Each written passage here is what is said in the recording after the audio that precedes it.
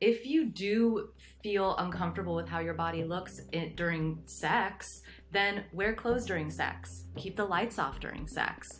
These are your erotic needs, and your erotic needs matter. And you're not stupid or shameful or bad at sex if you prefer to wear socks or keep a sweater on or keep the lights off. There's nothing wrong with that. And actually, it's in your best interest to advocate for those needs. And over time, you'll build trust with your partner, because when your partner honors those needs, then you'll start to feel more comfortable and can have sex with the light on and can feel more comfortable in your body type.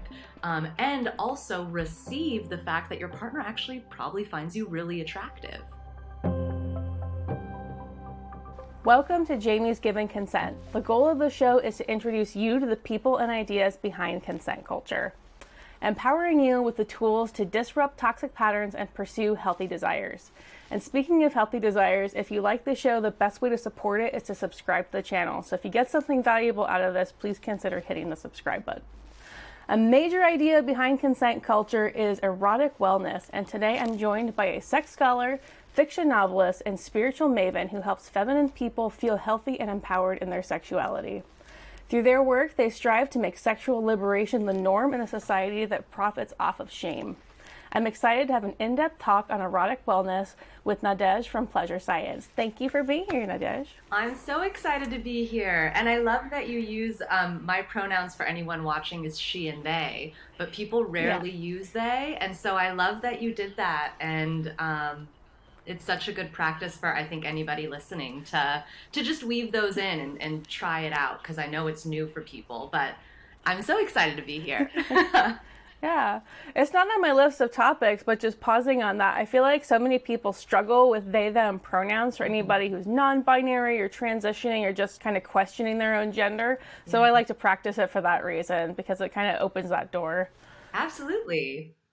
So we're talking about erotic wellness, and what I want to talk about first is kind of like, what is erotic wellness for those that don't know? Like, how I would define erotic wellness is basically like, you have your erotic self and all of the things that you're into, whether that be kink or sensual play, or you really love the sexual. I just did an episode about erotic pleasure maps, where we talked about lots of different ways to do pleasure.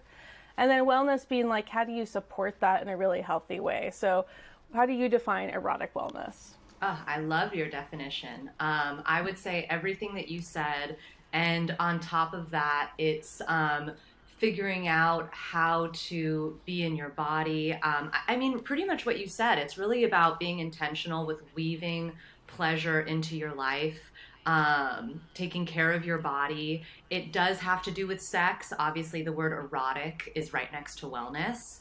But I think it has so much more to do with feeling comfortable in yourself, connecting to your body, understanding your boundaries. And people are actually practicing erotic wellness all the time in their regular daily wellness routines, and they probably don't even realize that's erotic wellness. So one really important thing when we think about enjoying sex and being able to enjoy sex is being able to be relaxed so you can receive pleasure. And erotic wellness helps us learn how to slow down in so many other ways and heal trauma as well. That's another part of it. So that way, when we're in erotic moments, whether it's solo sex or partnered sex or group sex, you can really be present in it and get all of the health benefits of sex, because sex is also an incredibly healthy thing for us to do, right? It can boost your immune system. It's a mood booster as well. If people who masturbate regularly have a longer lifespan, we now know this thanks to scientific evidence. But what comes along with sex is shame. It's sort of this like non-negotiable pairing that we all have to overcome and deal with. And so that's also a big part of erotic wellness. Getting into all of that, let's talk about the nervous system and how the nervous system works. So the first thing you mentioned was that there has to be like this level of calm so that you can actually be present. What does that mean, and how is it related to our nervous system? Absolutely. So there's the parasympathetic nervous system and the sympathetic nervous system. The parasympathetic nervous system is when you're in the rest and digest mode. It's when you're calm. It's when you're able to receive pleasure. Neuroscientists who study sex literally have proven that if you're not in a calm and relaxed state, you can't enjoy sex because your sympathetic nervous system is activated, which is the fight or flight mode. Adrenaline is going through you. It's when you're nervous, when you're stressed, and sex, we put a lot of pressure on ourselves, so it's very easy to have your sympathetic nervous system be activated and be having sex. And instead of being calm and relaxed, we're thinking, does my body look good? Does my pussy smell okay? Like all of these thoughts, or like, is my penis big enough? All types of thoughts are running through our head, and we put pressure on ourselves and can very easily activate that sympathetic nervous system. And erotic wellness helps you learn how to activate the parasympathetic nervous system instead and access a state of calm, a state of relaxation, and all of that good stuff. And I think for anybody, because those are a lot of words like parasympathetic and sympathetic and da da da da da, a great way to think about that is parasympathetic nervous system starts with a P. So think of pausing, resting, being calm. And sympathetic nervous system starts with an S. So you think of stress. And that's a good way to distinguish both and understand that even if you're not a sex scholar or a consent expert like, the two of us, and still be able to understand these concepts. And for me, understanding the difference between those two states is erotic wellness. And so one way that people can soothe their nervous system, and probably already are practicing erotic wellness, is through beauty routines.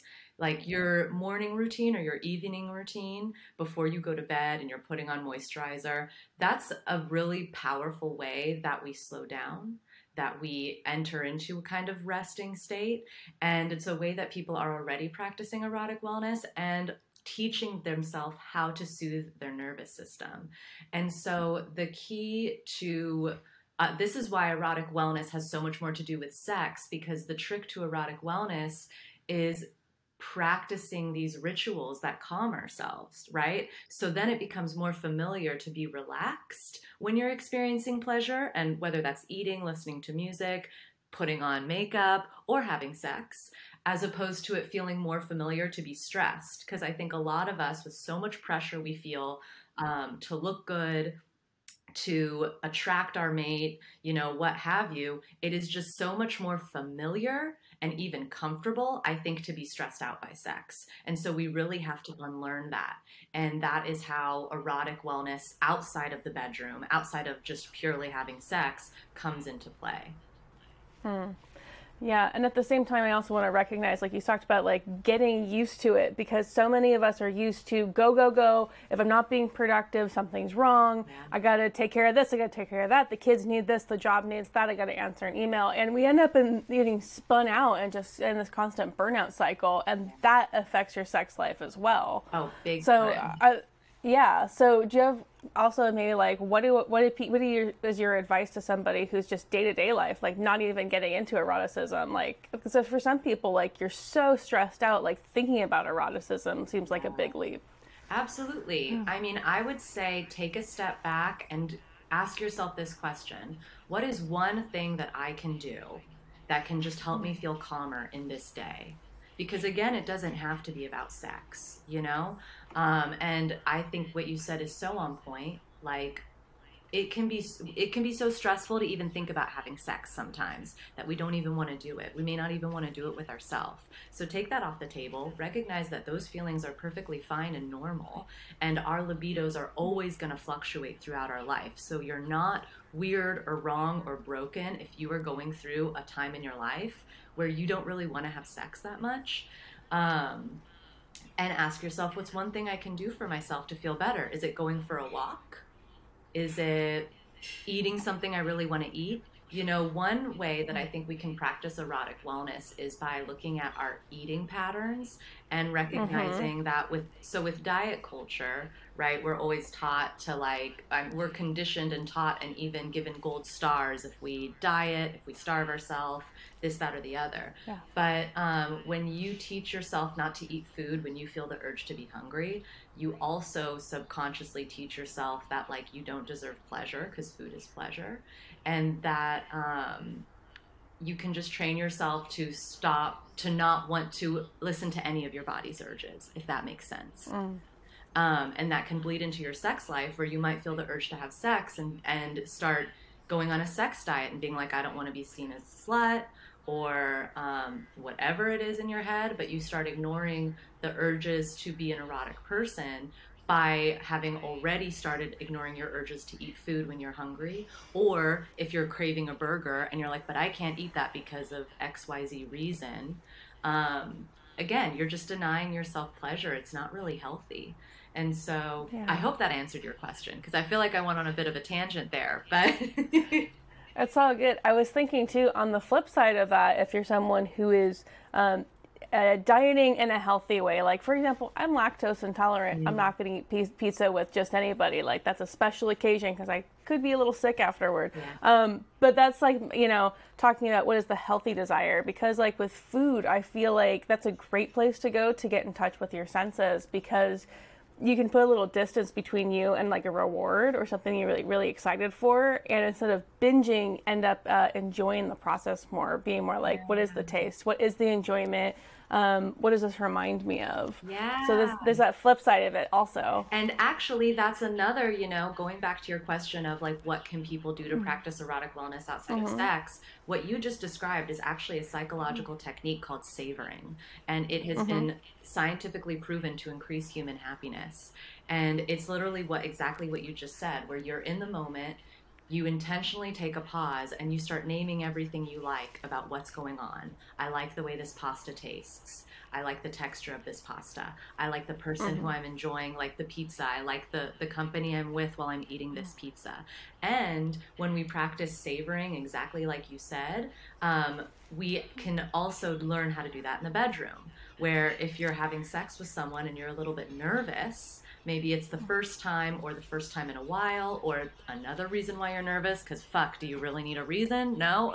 like, um, it can really help to also during sex take a pause and think, I really like how my partner is kissing me. I really like how their skin feels next to mine. And start just in your brain naming all the things you really like about that moment. That helps you savor it, that helps you slow down.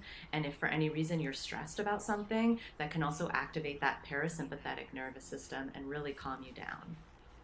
Yeah.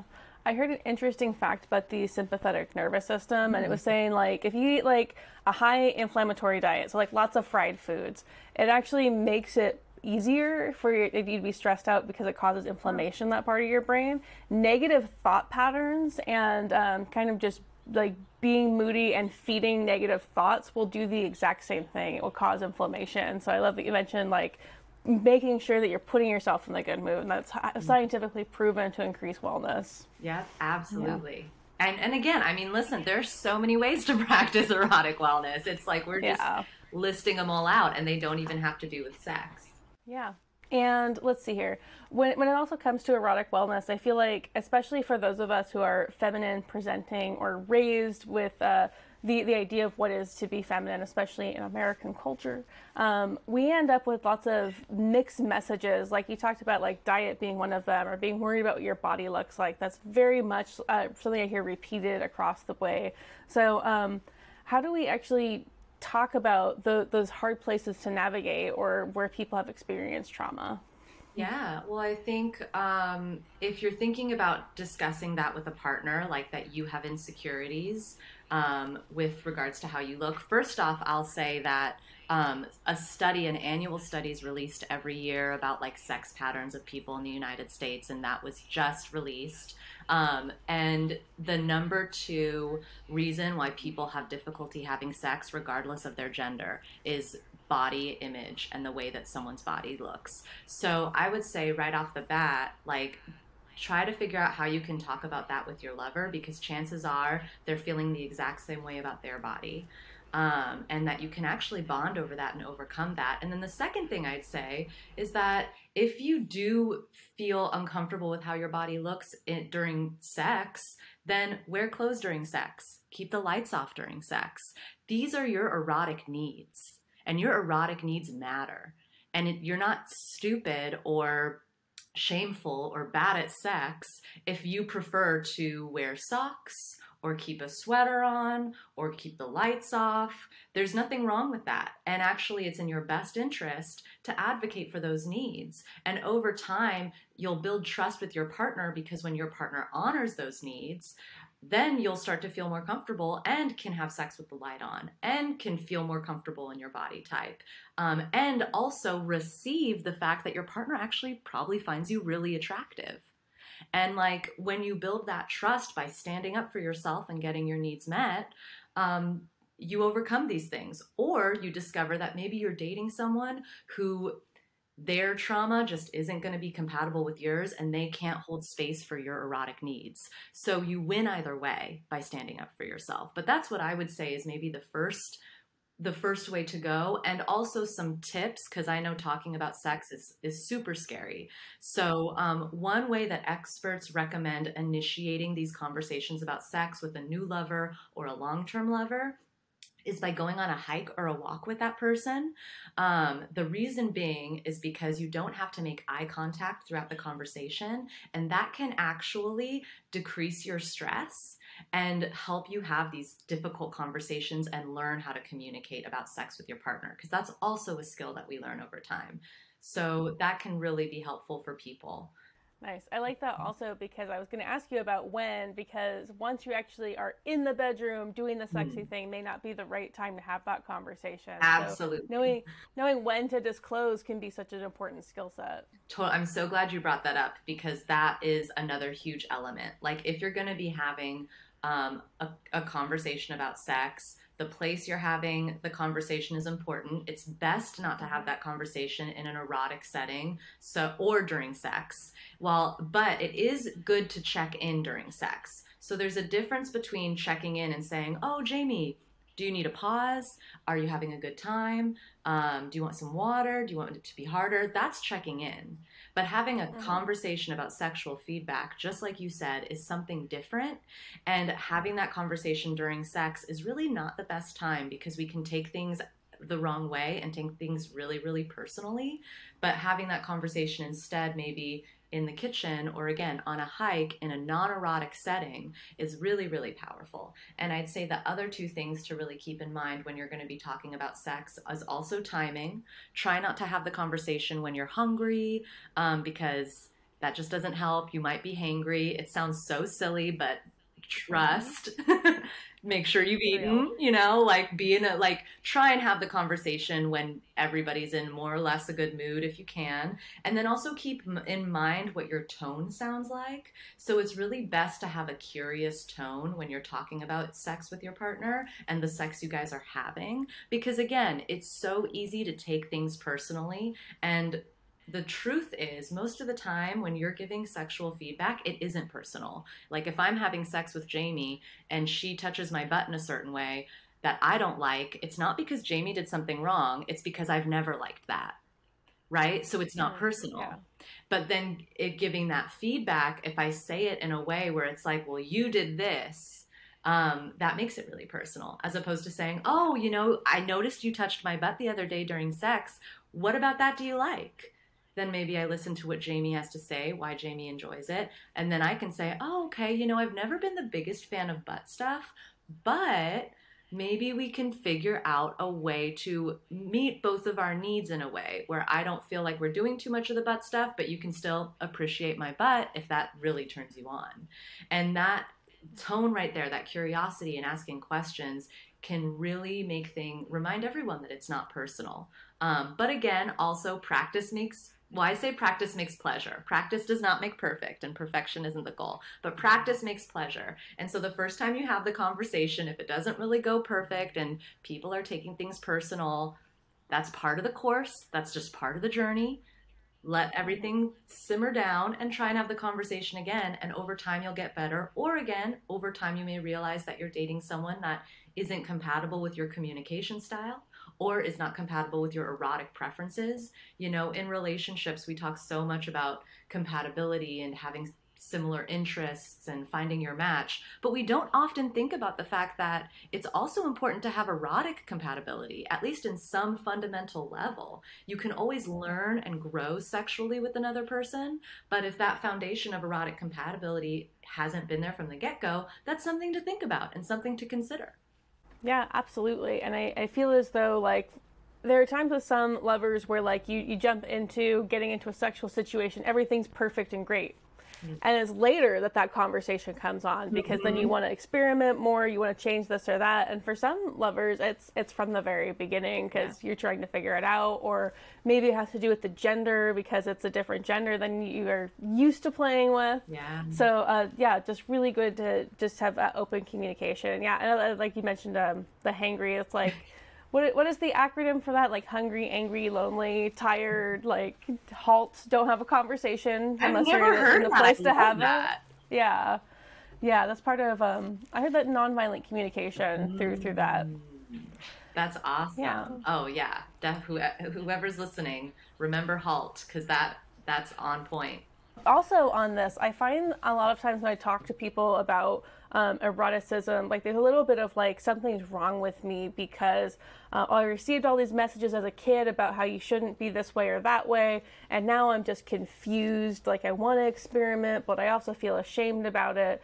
Like, how do we deal with grappling with all of these mixed messages that we are not getting from ourselves, but from society as a whole or our family? Yeah, I mean that's we're all programmed through all the communities that we touch, religious communities, family communities, academic communities, and then on top of it, the media and all of these things. So you're totally right. We get so many mixed messages about what it means to be a sexual being, what it means to be empowered sexually. You know, one of the unfortunate side effects of the amazing woman empowerment feminist movement is that bigger companies like H&M for example will realize like, oh, my consumers like feminism, so I'm now going to create an ad campaign around feminism that gives actually the wrong message on accident, you know, which is, oh, sexual empowerment can mean wearing provocative clothing, which is great. I love my little slutty dresses, and I'm not telling anyone not to dress however you want because you have that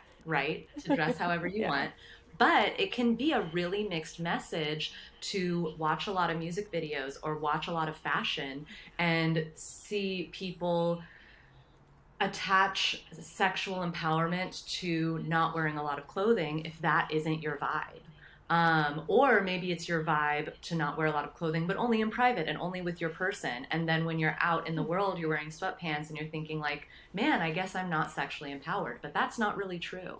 You know, I'd say a great testament of sexual empowerment has nothing to do with how sexual you are, how kinky you are, because that's another mixed message that like a Mm-hmm. sexually empowered person is a freak in the sheets.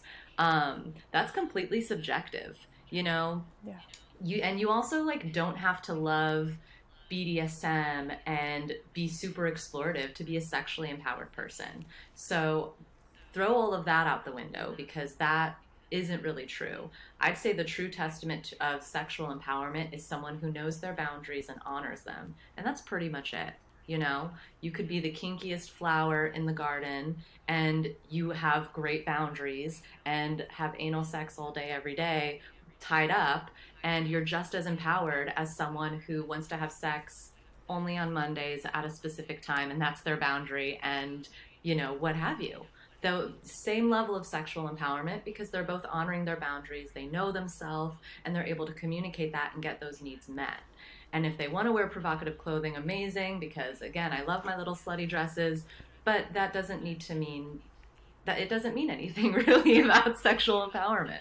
And I love that we're going here next because you're talking about setting boundaries, which is Mm. something else I feel that the average person says, I'm terrible at that thing. I'm terrible at setting boundaries. My boss asked me to do something, I say yes. My mom asked me for something, I go, oh, okay, yes. Like it's part of the stress also. Yeah. So like how do people even start setting boundaries with people that's actually gonna stick? Yeah. One thing that I did because I was a super people pleaser is I actually created an Excel sheet and I called it my boundary database. So when Mm. oftentimes we discover a boundary after our boundary has been walked over, after it's been Oh, broken. so true. Yeah, it's Yeah. like I didn't know that my boundary was no butt stuff until I tried butt stuff. I mean, that's an example, but really with anything, like I didn't know that I didn't like this type of food, like I didn't like sushi until I tried it, right? So you don't know your boundaries until after they've been broken. So I'd say the first thing is to give yourself permission for being imperfect, because that is how you really discover your boundaries. And then what I did was I started to create a boundary database because I was someone who was not very good with my boundaries. I love people really hard. Friends, lovers, family, doesn't matter. So I was exactly like you were talking about. Everyone asked for something Yeah. and I say yes. Or in the bedroom, someone would want to try something and I kind of feel in my body that like I didn't want to do it, but I would do it anyway, right? And so I created this boundary database where I would have a one category that said like what was the boundary I discovered. And then when I would say no, I would actually put a tick on the Excel sheet, and it was sort of like giving myself a gold star. Like being like, you won a Yeah. small battle today, girl. Like, good for you. And that really helped because it showed me, like, when I would tell stories in my head that I wasn't good at keeping boundaries, I'd go Mm-hmm. and I would say, wait a minute, I kept that boundary and I discovered that boundary, because discovering boundaries is also a win, even though it hurts. And so that's what I did. And I would encourage people to do that because sometimes it just helps to have proof that you are strong to undo those stories we tell ourselves. As you're saying that, it reminds me, one of mine that I do for myself, because I tend to talk out my boundaries with myself, is sort of like, I used to tolerate this and Mm-hmm. now it's going to be like that. So it's like Mm-hmm. telling a new story of like, yeah, I have been tolerating this a long time. That doesn't mean I have to keep tolerating it, and I can set a new boundary. Oh, I love that. But And it auditory happens processing after. is powerful. What were you going to say? Oh, it does happen after, because you don't realize that you need a boundary around that thing. Yeah, absolutely. And I feel like also once you start setting boundaries, you realize that there's more boundaries to set, because it starts small. It's little things like, I don't let my partner keep me up late at night. And then you have to define like, what is late at night? And then you have to share that with your partner. And then like, you're probably going to get it wrong a few times. Cause like I'm a late night talker, and then I'll be like, oh my God, it's 4 a.m. I didn't mean to stay up till 4 a.m. So, like, you set them a little bit at a time. And I love the Excel spreadsheet as an example. Like, writing things down also really Yeah. matters. It does. Yeah. And also creating external ways to keep your boundaries with yourself, right? So, like, Mm-hmm. I'm a talker too. Like, don't, I mean, no wonder we're talking together now, right? Yeah. One thing that I would always do is if I was on the phone with a friend, and it was like I'm a writer and a educator, so I'm my own boss, right? So like if someone would call me in the middle of my workday and I missed them, I'd be like, oh, I'm only going to talk for 20 minutes, and then 2 hours later, I'm kicking myself because while I loved connecting with a friend, I I just took 2 hours out of my workday. That's not sustainable. That's not good. And so, something that I started doing was creating external ways to keep commitments to myself. So, if I would see a friend calling and I knew I wanted to answer, I would set a timer somewhere else for like 20 minutes or 30 minutes. And then, once that timer went off, and my friend would be like, what's that buzzing noise? I'd be like, oh, I have another meeting. And it was a way to help me self parent, is what I call it. Because Mm-hmm. that's also that those are, when you stand up for your boundaries in those little ways, it also really helps you stand up and set up those boundaries in the bedroom. Yeah, I love it because it does not sound like it has anything to do with sex, and it 100% has everything to do with sex. How good you are at expressing what you want, and then also setting boundaries around the things that you don't want. Yeah. Because we're very much a people pleasing society. Let's find a way to turn your no into a yes, and to train yourself to do the opposite is so empowering, and that's really what it's Absolutely. all about. And I think that's why consent could be so confusing, because it is true. We do live in a society, a capitalist society, that's all about Oh yeah. selling. And the key to selling is to basically influence someone to believe that what they didn't need, they now need. And then, of course, we live in a society where men are still really taught that they should pursue people, which can be really fun. I love being pursued, but like they also get that like confusing messages about, no actually means yes, or talk her into it, or keep pursuing her even after she's given you hints that it's kind of a no and maybe she just wants to be friends. And it sucks because I do really feel for men, because I think just how women and like the sexual empowerment movement and queer people and basically all genders that aren't men, we get our own set of mixed signals about sexual empowerment. So do men. So we live in a society where women can be very sexualized, and like the clothes you wear, and it invites in a certain amount of comments or behaviors that maybe don't feel good to you. So how do you, as a woman in the world, be sexually empowered and be able to be provocative, and also set those boundaries and feel good going out when you may not like what you're receiving? Like, how do we deal with that? For me, I'd say that's another way that practicing erotic wellness can really help, because practicing erotic wellness is also about healing. And it's really unfortunate, but there's so many things that are outside of our control, and that's one of them. And so, one thing that helps is, if you go out, you got some feedback from the world that you didn't really want, and you felt like you looked great, and now you just feel sexualized and gross. Go home, give yourself a bubble bath, have a cry. Crying is a very, very healthy release. And it's just good to feel your feelings. Sit in that, sit in the unfairness of that, because it isn't fair and it wasn't your fault. And then figure out ways to connect to your body, I'd say.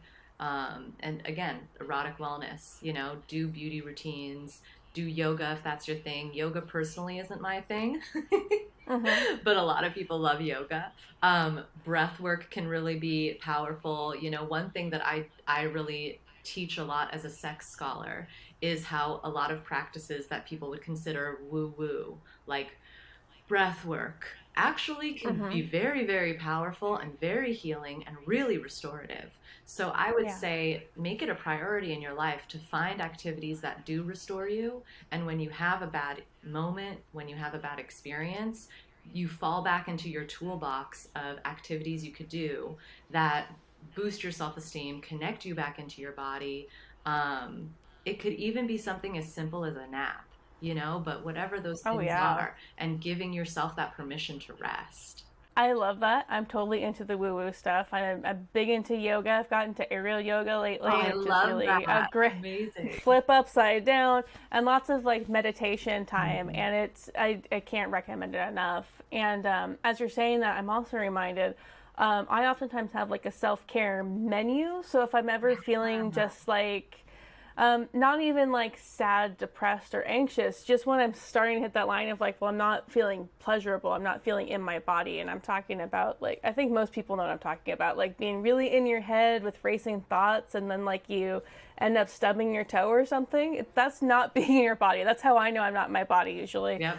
So, like, having that menu of things, and yeah, taking a nap is on the list, and so is taking a bath, and but like so is like brushing my teeth, because Yeah. sometimes it's just those little things, or going for a walk, because nature has this like, we're humans, we want to be in nature, we don't get far from Earth and sustain ourselves. Absolutely. And also, speaking of nature, great places to go if you do need to soothe yourself are mountains, rivers, or oceans, because there's a lot more negative ions in the air. And despite the name negative ion, it actually has really, really positive effects on our brain and can boost our mood and immune system just naturally. So if you're someone who going out into nature is already something that you like, try and find a mountain range that's maybe within driving distance, or a bus right away, or an ocean or a river. But those natural destinations specifically have really, really good healthy properties in the air. And I did Yeah. also want to say, going back to your self-care menu, I love that. Um, Mm-hmm. for people who are like me that don't like meditation or yoga, because those have just, I don't know why, those just aren't for me. I'd say some other great ways to practice erotic wellness and to get in your body. I love kickboxing. Like, I want to hit things, Nice. you know? So Nice. that actually makes me feel good. Going for a run, ooh, dancing. I love like dancing in my room. So if you're someone who isn't really a meditator, that doesn't mean you don't have ways to access like soothing yourself, connecting to your body. It's really about finding ways to move and breathe that just bring you right back home. And another great thing to do is actually something called grounding, where you literally sit on the ground, try and find grass or soil, take your shoes off, have your actual skin touching the grass if you're not allergic to grass.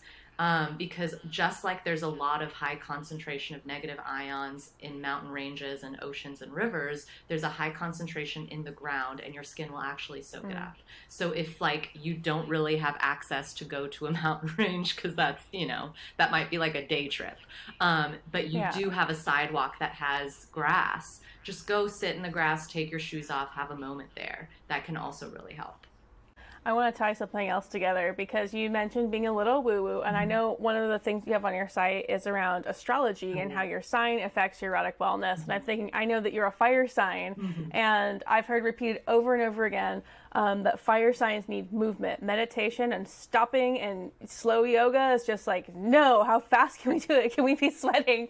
Well, I have a lot of water in my chart, so I tend to really want to like sink and be in the emotion. So there is a little something to astrology also. Not that everybody's into astrology, but I've gotten very into it over the last year. Oh, yeah. I've been studying astrology as a love since I was maybe 14 or 15. Me and my best friend at the time would go to the Barnes and Noble and just sit in those sections and read those books, those astrology books. And I think it's very cool that astrology is in vogue right now, but it is something that has a lot of historical significance. There's several different traditions of astrology that you can follow. There's Western astrology, Eastern astrology, Chinese astrology. There's a lot of different things. And, in places like China and India, like parents will actually look into someone's birth chart and hire people and pay thousands of dollars to learn about the astrology charts of their kids and their kids' potential like mate and marriage partner to see if that will be a compatible match. Like people really do still believe in the science behind all of this stuff. And it's great if astrology isn't for you, but if you're someone who is curious about astrology, just know that there is a lot to that. There is something there. And I think that astrology is such an incredible, fun way to learn about ourselves. And one thing that I love about astrology and a way that I use it is I will take someone's birth chart, which basically means when you're born, the stars, the moon, the planets are all in very specific placements when you're born. And that's what your astrology chart shows. It shows where all these planets were the day and the hour you were born. And based on where everything was in correlation to where you were born, so if you were born in Los Angeles, let's just say, that also matters. It indicates certain things about your personality. And when I do birth charts, I actually focus on all the areas that are sex areas in a birth chart. And I use astrology as a way to help people overcome sexual shame, because I like someone who maybe is a people pleaser. I'll be like, oh, well, Libra is in your Venus. You're a Libra. Huh? It's like, you're a Libra. Yep, I know. Yep, right. So, but like if Libra, like Jamie's a Libra, even though you have a Scorpio moon, right? Yes, and many planets in Scorpio. Oh, me too. I love those planets in Scorpio. It makes me feel like a bad bitch. But back to like using astrology to overcome that. When people are a Libra, they tend to be told they're people pleasers, and that can be true, but that also means that Libras know how to show up for people in really substantial ways, and they're very intuitive. And so there's ways to use astrology to actually rework these things that we think are negative about ourselves. Like another one is if you're an Aries, you probably hear a lot that you're very impulsive. But actually, that impulsive nature is pretty cool, because it means that an Aries also just intuitively has a good idea of their own like pleasure, because Aries like to chase pleasure. That's why they can be impulsive. But that doesn't have to be a bad thing, And so that's how I like using astrology and bringing that woo-woo into what I do, because I just think it helps people love themselves more. I notice a lot of people tend to hear astrology and they think horoscope, which is not the same thing. No. It is one teeny tiny piece of astrology that most astrologers are like, that's not useful. So like you talked about, like there's a whole chart and we have to look at the planets and the timing and all that. And it's really interesting because it's a deep dive and kind of changes how you look at yourself and what's happened in your life. Yeah, absolutely. Yeah. I've got a lot of wisdom out of that, and I'm interested to look at some of what you've written and what's in those yeah. In books. fact, anybody who is interested in astrology, I have an entire line of ebooks. They're $8 a piece. And they're all on my website, pleasurescience.com. And each book breaks down what your erotic strengths are based on your sun sign, which is the sign that you're. It's usually the first sign people know. Like I'm a Sagittarius because I was born in December. Jamie's a Libra. It's usually the sign that you know that you are. And it goes over your erotic strengths. And then I have a holistic erotic wellness ritual specific to each astrology sign. Because I'm the type of girl who likes to give people actionable steps to improve their life. I don't just want to give you positive words, which are also great. I want to give you ways to do things and make your life better and try stuff out. And everything won't work for everybody, but I do think giving people just tips and action steps, and then they can try it and say, oh, maybe that didn't work for me, or maybe a part of this worked for me and I'm going to tinker with it and make it my own. I mean, all of that is erotic wellness. Very nice. And you just partially answered my next question. I was going to ask, where can people find you? So pleasurescience.com. Where else can people find you? I'm on at Pleasure Science on all social media except for Twitter because I don't have it in me. And then I'm also on medium.com where I'm one of the top writers on the platform. I write about sex, spiritual empowerment, all types of things. I also discuss a lot of the latest research on sex. So if you're just someone who likes good facts that are really interesting, you can find me at Pleasure Science as well. So if you just look up Pleasure Science anywhere, you'll find me. Excellent. And then my last question, speaking of actionable steps, someone who's watching this, listening to this, what is one thing that they can do, really do right now that will help improve their erotic wellness? I would encourage you to find a way to move your body that feels good. If you're someone who has a physical disability, or if you're someone who's able-bodied, wherever you fall on that spectrum, everyone has ways to connect to their body. And I think in our society, unfortunately, we really only provide ways to get in touch with your body for people who are more able-bodied. And so I would say something that I encourage everybody to do is figure out how to move your body in a way that feels good, and recognize that it doesn't matter it doesn't matter how your body works. There's going to be ways to connect to it. And I'd say that the other thing, I know you said just one thing, but the other thing is also to try and be as open-minded as possible. Being open-minded doesn't mean you say yes to everything, and being open-minded doesn't mean that you ignore your own boundaries. But being open-minded, again, science has really shown that the people who have the best sex lives are open-minded, which doesn't mean that you're going to try something you don't want to do. It means that you have the capacity to sit and listen to desires that differ from your own, and you're not going to yuck someone else's yum. And when we do that, it means that you're also not going to turn around and start shaming yourself. And by the way, yucking someone else's yum is exactly what it sounds like. It's basically when someone says that they like something and you're like, ew. When you do that to other people, it really only shows that you do that to yourself. And we're 10 times harder on ourselves than we are with anyone else. So if you can learn how to maintain an open mind and listen to experiences that differ from your own without taking it personal, you're doing yourself some huge favors. And that's a great way to start practicing erotic wellness. That's super easy. Thank you so much. Thank you for being with me and talking on today's show. To my listeners, if you found this content helpful, please hit the like and subscribe buttons. It really helps a lot to help others find this because of how the algorithms work on YouTube and wherever you're listening to this. It helps the channel out a lot. And if you are a true fan, consider subscribing to the Patreon. Love you more, and we'll see you next time.